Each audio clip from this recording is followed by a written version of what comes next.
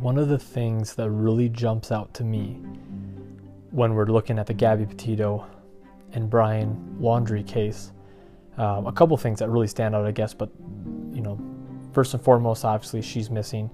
That kind of grabbed national news and headlines. But the biggest thing, the biggest question mark is why drive home without her and not notify anybody if you have nothing to hide? So, as most of you know, it's kind of circulating all over the news, national news. Now it's becoming international news. But a young gal named Gabby Petito and her fiance Brian Laundrie, they went out on a cross-country road trip. She was from the Upper East Coast, and he was down from Florida, where they were living with his parents. And she had a conversion van, one of those white utility vans that you can kind of make the back whatever you like. And from pictures, if you haven't seen it already, it's actually very impressive stuff. That's kind of the new generation of things to do is the whole van life. You go on YouTube, you can find plenty of vloggers and whatnot that road trip and do all that jazz. But they set off to head west in the previous months here over the summer, and as they were making their trip through Utah, Moab, beautiful place. I know a lot of people that have gone there. Unfortunately, I have yet to be there, but I've seen all the pictures. It sounds phenomenal. And they were working their way up north to Yosemite National Park, heading up to Wyoming. And I'm sure most of you have already heard everything that's already happened. Obviously, the sheriff's office in both places, the FBI, everyone's kind of tight-lipped because there really isn't a whole lot of information. So to kind of break down, give all y'all what I know is they set off cross-country in Gabby's van, and they were working their way up to Yosemite National Park, where Gabby was in close contact with her parents, whether it was texting or FaceTiming, and several days go by, there's no contact. Mr. Laundrie ends up back at the house, the residence in Florida, with her van, but without Gabby. And that obviously sparked a lot of attention with the parents. Hey, what's going on with our daughter? The typical questions that would be asked. But they were met with silence and no answers at all. The police department, the sheriff's office, was met with, a formal letter addressing them to their attorney. And that was where all questions were going to go from there. Again, we're not here to say that Mr. Laundrie is guilty of any crime. He just happens to be a person related closely to, Miss Petito, who is missing. And so I think it's a pretty fair assumption that he might have more information that would be useful to them. But again, I get a lot of people asking, how can the police not take action against Mr. Laundrie when it's pretty obvious that he knows something? But again, you have to understand, everyone has their constitutional rights, and by bringing him in for questioning and kind of making a public spectacle about this, you could be ruining his life. And maybe there's more to the story that we don't know. I mean, there obviously is, but as much as I don't believe this hypothetical situation where maybe she had friends out on the West Coast or somewhere up there in the mountain areas, and she decided, hey, screw you, we're splitting up, I'm going off with my friends and I'll fly back, you can drive the van home. While that's highly unlikely, it's possible. And so they don't have any evidence of a crime, even though I think we're all kind of fearing the worst, which is, a missing person in general. To kind of give you more information for those of you that don't really understand how missing persons reports work, but typically when someone reports someone missing, they've already been missing for several days, especially if they're an adult. If it's a child, it's a completely different story. But if they're an adult and going out on their own will, on their own accord, if you haven't heard back from them, it's not really a missing person report, because they might not want to be found. They might not want to be talking to you. You know, I've gone several days without talking to people that I regularly talk to because I'm out doing something, right? I'm working or traveling, or, you know, a house project, anything, you know, of that nature, and I don't reply, and people don't file missing persons reports on me. However, something of this magnitude, where they're traveling across the country and having constant communications with Miss Petito, for all of that to just stop, that led them to be concerned. And then, you know, almost, you know, about 10 days later, they filed a missing persons report on September 11th because they hadn't heard from her in well over a week. So I think kind of the thought that's in the back of my mind, at least anyway, is that she hasn't had any communication with her family or friends since late August. That is the point where, you know, you kind of fear she's been missing already for a while. She didn't go missing on September 10th. You know, she wasn't out doing her vlogging and taking videos and hiking and traveling and camping, and then the next day she's gone. You know, they filed this report well over a week after she's presumed to have gone missing. And I think when you think about the consequences of being alone in a national park or national forest, you have to look at all of the elements that could, you know, affect her physically and mentally, and that's, you know, being alone in a territory that you're not used to. The weather obviously is a big change. I mean, it can be beautiful and 70 degrees in the daytime, and that weather can shift to well below 40 degrees at night, even in the summer. So, you know, still something you can survive in, but not for very long. And then obviously the animals, the wildlife, that's all a problem. Food scarcity, water, that kind of stuff would all be problematic. But also something just, you know, I have a couple friends that are park rangers, and one of the things that they've said oftentimes is you have to be careful of people out in these areas. And I'm not talking about fellow hikers and campers, because most of the time, anytime that I've done some somewhat extreme camping, you know, everyone's willing to lend a hand. Oh, you need some, you know, food, or you're missing some toilet paper or shampoo, or your car battery died, or whatever it is. I've always found that people are willing to lend a hand for the most part. And, you know, we always kind of, when I would go out with my old roommates, we kind of stayed to ourselves, avoided contact with people, but there were several times where people needed to jump or they couldn't get a fire started. You know, for us one time, we didn't bring our magnesium strip and we were having trouble lighting a fire when it was pretty rainy. We went over to another campsite and they came over. You know, they walked probably 200 yards, 300 yards, which isn't that far of a walk, but they went out of their way to help us, is my point. And so what they have said is, you know, you hear the term, maybe some of you haven't, but feral people. And it's exactly what it sounds like, but you essentially have people living in these very, very remote areas where people aren't familiar with the terrain. It's, geographically speaking, a very difficult place to exist. And so you have some people that want to escape reality and society, and they've kind of become lost with what society defines as normal.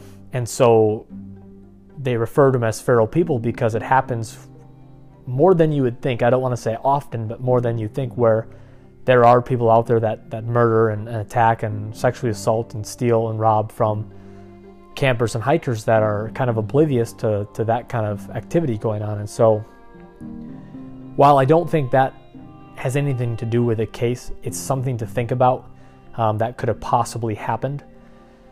But all of the stuff that I have just described could present a very, very serious risk for Ms. Petito in this case.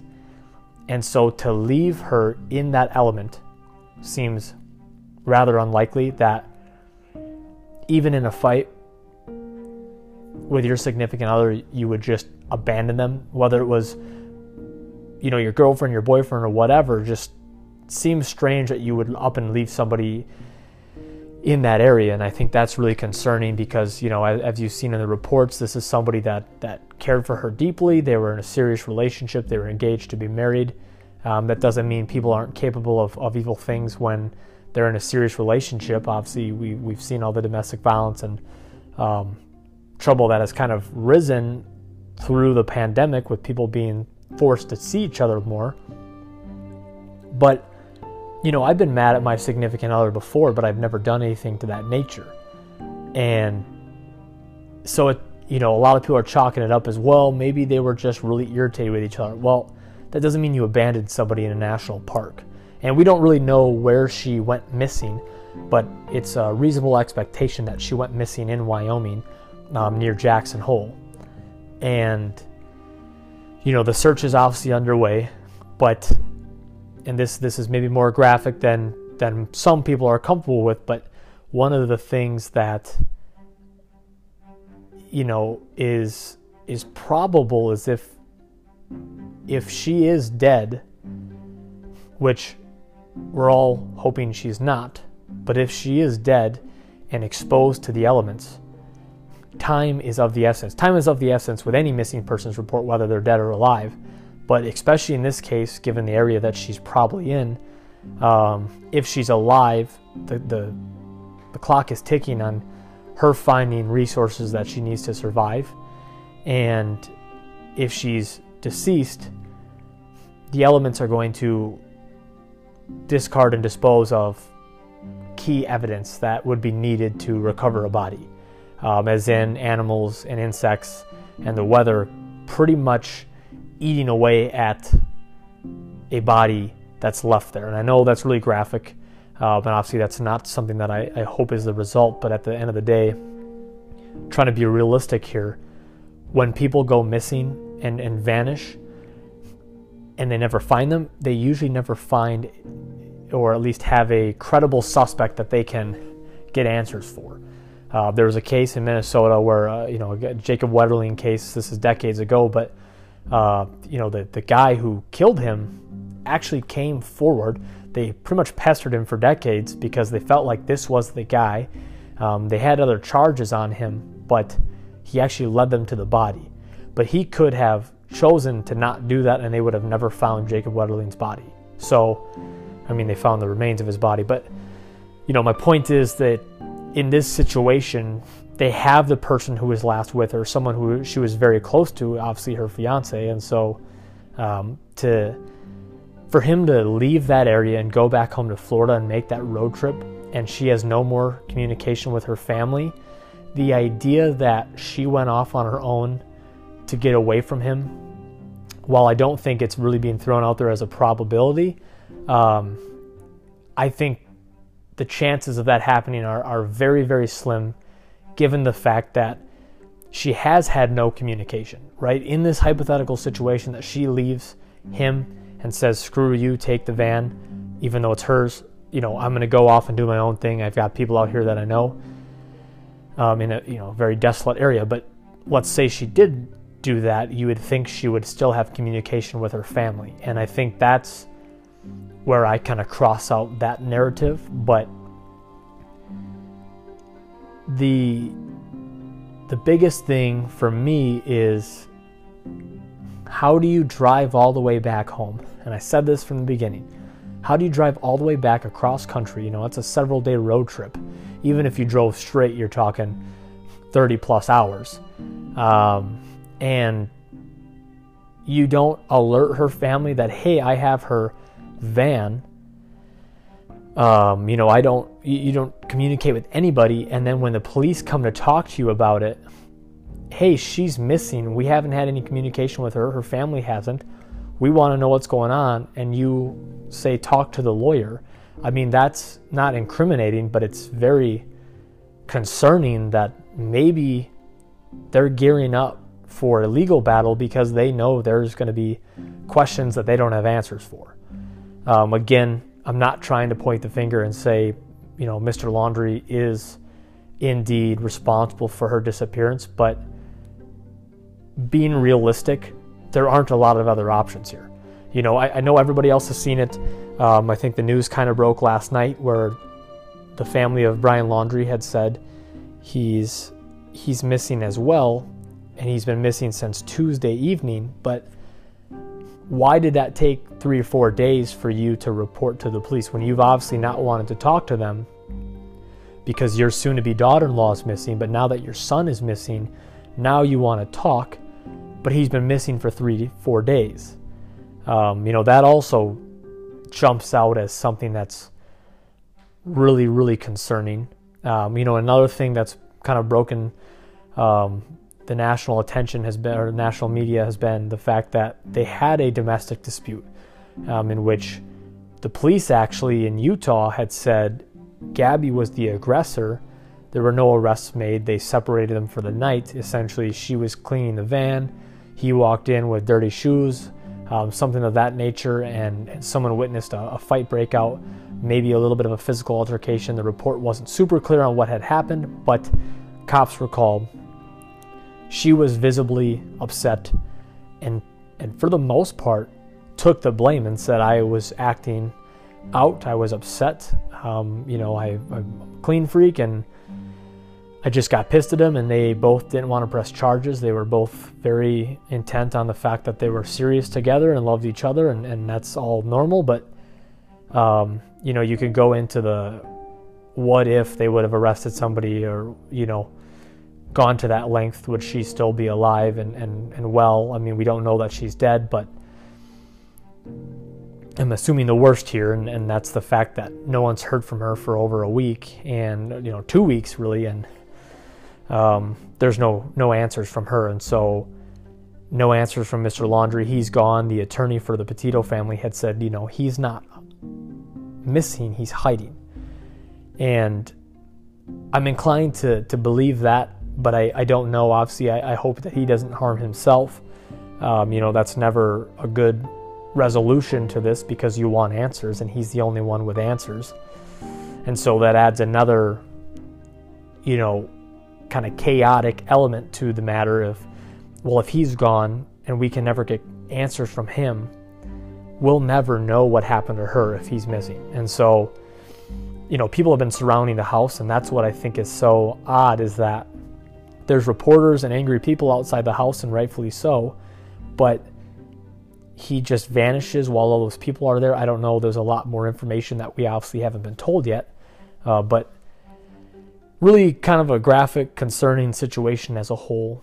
But the whole thing about this episode is I just wanted to kind of break it down for everybody to listen to, because I've been following this very closely. I'm sure a lot of other people have. I'm sure there's a lot of other podcasts that are going to start talking about this. But, one of the reasons why I started doing this, just kind of for some background, is if you ever heard of the Jamie Kloss case, she was a gal that lived near my aunt and uncle's house, and in a small town in Wisconsin that I'm very familiar with, in Barron, Wisconsin. And she was kidnapped in the middle of the night. Her parents both executed, and this is a very small town, and the FBI had literally zero evidence. I mean, there was not a hair, not a camera, nothing that could point to anybody other than her ability and bravery to escape him several months later. It was, I think, 3.5 months later, she escaped his house because he got too comfortable with her. She did everything he said, and she had the courage to get out, and she did. And thankfully she was found safe. Obviously she's going through a lot of stuff, but that hit very close to home, because that's an area that I've been in, multiple times when I grew up in northern Wisconsin. And, to see how that really affected me, even though I didn't know them at all. I don't want to claim that I knew the victims or anything like that, but just to know I've been in this area so many times, a small little rinky-dink town of Barron, Wisconsin, and then for a horrible crime to happen like that with no information, no evidence, no explanation. And had she not gotten out, we probably never would have found her. So that really made me interested in this kind of stuff. So when I saw this stuff happen with Gabby Petito, even though I don't know her, I think we're all in the same boat, where you put yourself in the shoes of the family, and you you can really kind of sympathize with the fact that this is a horrible, horrible situation, and to not know what's going on. And as I started browsing and doing more research on just active missing persons reports, typically the people, around my age, kind of the college age, it's terrifying. I mean, there's no other way to put it. It's really scary how someone can disappear without a trace. And in this case with Miss Petito, there is a trace. There is almost not really a paper trail, but there's a physical trail that kind of points to where they're at. Cell phone records and whatnot, and I know there's a lot more information that will be coming out, but because they don't have a body, it's hard for the investigators to go after the person who they think might be responsible, or at least have information, which is Mr. Laundrie. And now that he's missing, it makes everything so much more complicated, because the one person that they were hoping to get information from, whether he wanted to or not, they can't. Because again, they don't have a body. They can't subpoena certain, bank records, cell phone records. There's a lot of things that they can't do because they can't violate his rights. And now that he's missing, that you're talking about a whole nother situation. The parents are clearly backing him up. I'm not saying that they know anything either, but if I put myself in their shoes and my son were to come home without his fiance, but with her vehicle, and then her parents contacted me saying we haven't heard from her, I would be meeting with them and going out to Yosemite National Park and working my ass to the bone to help find her. And separating myself from my child, which I know sounds hard, and I'm sure those of you who are parents would probably be in a weird predicament where could you ever really turn your back on your child? But in this instance, I would have to say, again, I don't have any children, but I'd have to say, yeah, I mean, if he has the answers to possibly what happened to her and he's unwilling to talk, I mean, that would make me really suspicious. And so, everything that I've run through, my three theories that I, kind of default to, and one of them, which I've already kind of explained, is that she went off on her own and he drove back. And now that she's missing, he says, well, I don't know what happened to her, but we got into a fight and she left. And I'm lawyering up because I don't want to put myself in an incriminating spot to say anything that would lead people to believe that I am guilty. And while the public can think what they want, the investigators are going to do what they need to do. The FBI, the sheriff's county, they're going to do, the park rangers, they're going to do what they have to do. And they're going to find information on her. They're going to find her. And then I'll be able to clear my name. I don't believe that's the case. The theory number 2 is that, and this is the theory that I believe to be more likely, is that Mr. Laundrie and Miss Petito got into some sort of altercation. They were cooped up with each other for too long. They had gone on trips before, so it seems unlikely that he wouldn't be able to tolerate her. But maybe he was, just maybe he was capable of evil, and which I think to an extent everyone is, but he, physically intervened and physically harmed her, and then he left. Discarded the body, whether she was dead or alive, and drove home. I think that is the most likely scenario in this situation. But again, there's no evidence to support that he did that, and I don't want to be out here and ruin his reputation, his name. But this is all public information that I think we're all exposed to and we can all access, and I'm not saying anything different than what the media or the sheriff's department is saying, but that to me makes the most sense. And one of the most, I think, key pieces of information here is that she sent out a text to her parents saying, bad service, Yosemite. And I haven't physically seen the text. That's from what I've seen, is what she said. They said it didn't sound like her. but digging into that text alone, and maybe I'm reading too much into it, if she was able to send a text off in general, right, when you're sending a text and you don't have much service, the idea of sending an abbreviated text with little information doesn't make any sense. I'm going to send a really detailed text, and if it goes through, then they have all the information they need. If my battery, I felt like, was about to die, maybe I would send off a really quick text, and that makes a little sense. But she was saying bad reception. And if it was indeed her that sent that text, bad reception doesn't necessarily mean your phone is going to die. And so I feel kind of how the family does, in which that wasn't her that sent the text. And based on the timeline, they believe Mr. Laundrie was already on his way home when that text was sent out, which would have meant Gabby was sending that text while she was alone and abandoned in a national park or with other friends. But if she was with other people, you would think she would have had the resources to communicate more properly and efficiently with people. So that is kind of a spooky text. And, they said, that's just not how she texts. We just don't buy it. And I kind of agree with that. Obviously, I don't know any of them personally, but the third theory is that they got separated and he couldn't find her.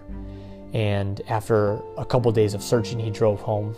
And it kind of relates to the first one, but in this case, he doesn't know where she is. And now that people think she is a missing person and / maybe a victim of a crime, he doesn't want to go down for it. But again, one of the reasons why I kind of picked that theory apart is that if she was missing and you couldn't find her, why did you leave? You could have called your family, her family, called the police, right? But he didn't. If she was missing, it's reasonable to think that you would contact the authorities or find help, whether it's a sheriff's officer, park ranger, or just some other campers or local people. Go to a local restaurant or gas station or anywhere and say, I need help. And that didn't happen as far as we know. And so I think that theory that they got lost and got separated seems rather unlikely. And I guess a fourth theory, which I didn't really think too much of, but I guess I'll put that in there because I said, only 3 theories. But the fourth one would be that they were attacked. But again, that seems unlikely because he seems to be fine. We don't know what he looks like. We don't know what he looks like as of now because no one's seen him. So a lot of question marks here. And I'm following up on everything I can find, and I'll be putting out another episode here tomorrow. But the one thing that I want everyone to think about is, 2 things is, from his perspective,